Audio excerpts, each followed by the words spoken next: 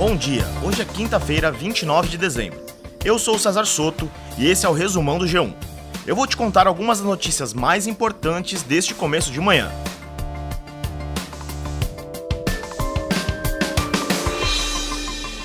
A Polícia Federal informou ao Supremo Tribunal Federal que encerrou as investigações do inquérito aberto para apurar a conduta do presidente Jair Bolsonaro ao associar falsamente as vacinas contra a Covid a um risco maior de contrair o vírus da AIDS. O inquérito já havia concluído que Bolsonaro cometeu incitação ao crime ao divulgar essas informações falsas e, com isso, desestimular o uso de máscaras e a vacinação contra a Covid no país. Na mesma transmissão pela internet, Bolsonaro divulgou outra mentira, a de que pessoas teriam morrido de pneumonia por terem usado máscaras durante a epidemia de gripe espanhola na Europa. Não há dados históricos que comprovem essa afirmação. A live em que Bolsonaro divulgou as informações foi retirada do ar dias depois por YouTube e Facebook. No Código Penal, incitação ao crime é conduta ilegal que pode dar prisão de 3 a 6 meses.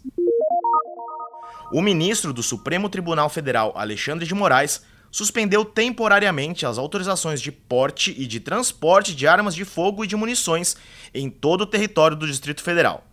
A medida atende a um pedido da equipe de transição do governo Lula e visa aumentar a segurança para a cerimônia de posse do petista, que acontece no domingo, dia 1º, em Brasília. A restrição vale entre as 18 horas de ontem e a segunda-feira, dia 2. Ela atinge os colecionadores, atiradores e caçadores, aqueles conhecidos como CACs. De acordo com a decisão de Moraes, quem desrespeitar a determinação nesse período deverá ser autuado em flagrante por porte ilegal de arma. No mesmo dia em que acontece a cerimônia de posse do novo governo, também será realizado em Brasília o Festival do Futuro, evento que vai durar o dia todo e contar com mais de 60 artistas. Entre os nomes confirmados estão Baiana System, Chico César, Geraldo Azevedo, Maria Rita, Pablo Vittar e Tereza Cristina.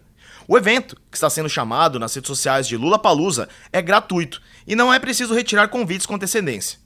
As atividades começam às 10 da manhã, pausam à 1 da tarde para a cerimônia oficial da posse e voltam às 6h30 da noite.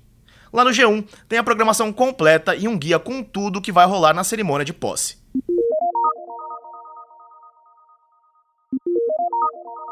Nesta quarta-feira, o futuro governo Lula sinalizou que entregará 3 ministérios ao PSD e 3 à União Brasil. Para o PSD, até o momento, estão previstas as pastas da Agricultura, Minas e Energia e Pesca e Aquicultura. Já a União Brasil deve ficar com Integração e Desenvolvimento Regional, Comunicação e Turismo. A medida traria os 2 partidos para a base do novo governo. Hoje deve ser anunciada a lista dos ministérios que ainda não têm o titular, fechando a equipe do governo que toma posse no próximo domingo. A deputada federal Carla Zambelli entregou ontem, por meio de um familiar, sua arma à Polícia Federal. No dia 20, o ministro do Supremo Tribunal Federal, Gilmar Mendes, determinou que a deputada entregasse sua pistola às autoridades. O ministro afirmou que havia indícios de uso da arma, abre aspas, para além dos limites da autorização de legítima defesa, fecha aspas. Na véspera do segundo turno das eleições presidenciais, ela sacou a arma e perseguiu um homem em São Paulo. Após o ocorrido, ela afirmou que tinha sido agredida, mas imagens mostraram que ela tropeçou na calçada. O IBGE divulgou ontem uma prévia do censo que está em andamento desde agosto deste ano. Segundo a estimativa, o Brasil tem hoje 207,7 milhões de habitantes. Até o momento, 83,9% dos domicílios brasileiros já foram recenseados. Programado para acontecer em 2020, o censo está sendo realizado com 2 anos de atraso por causa da pandemia de Covid-19 e de cortes orçamentários. O ator e diretor Denis Carvalho, de 75 anos, está internado no Hospital Copstar, em Copacabana, na zona sul do Rio de Janeiro.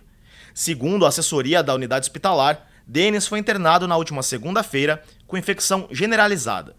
Denis Carvalho trabalhou na TV Globo por 47 anos. Na emissora, estreou como ator e diretor na novela Te Contei, de 1978, e, a partir daí, atuou e dirigiu várias outras obras, como Vale Tudo, O Dono do Mundo, Celebridade e Babilônia. Ao todo, ele fez 28 novelas como ator, 36 como diretor e interpretou 9 personagens no cinema. O Resumão Diário tá no ar de segunda a sexta no G1, no Globoplay, na playlist Caminho Diário do Spotify e também nos demais tocadores. Eu fico por aqui, até mais!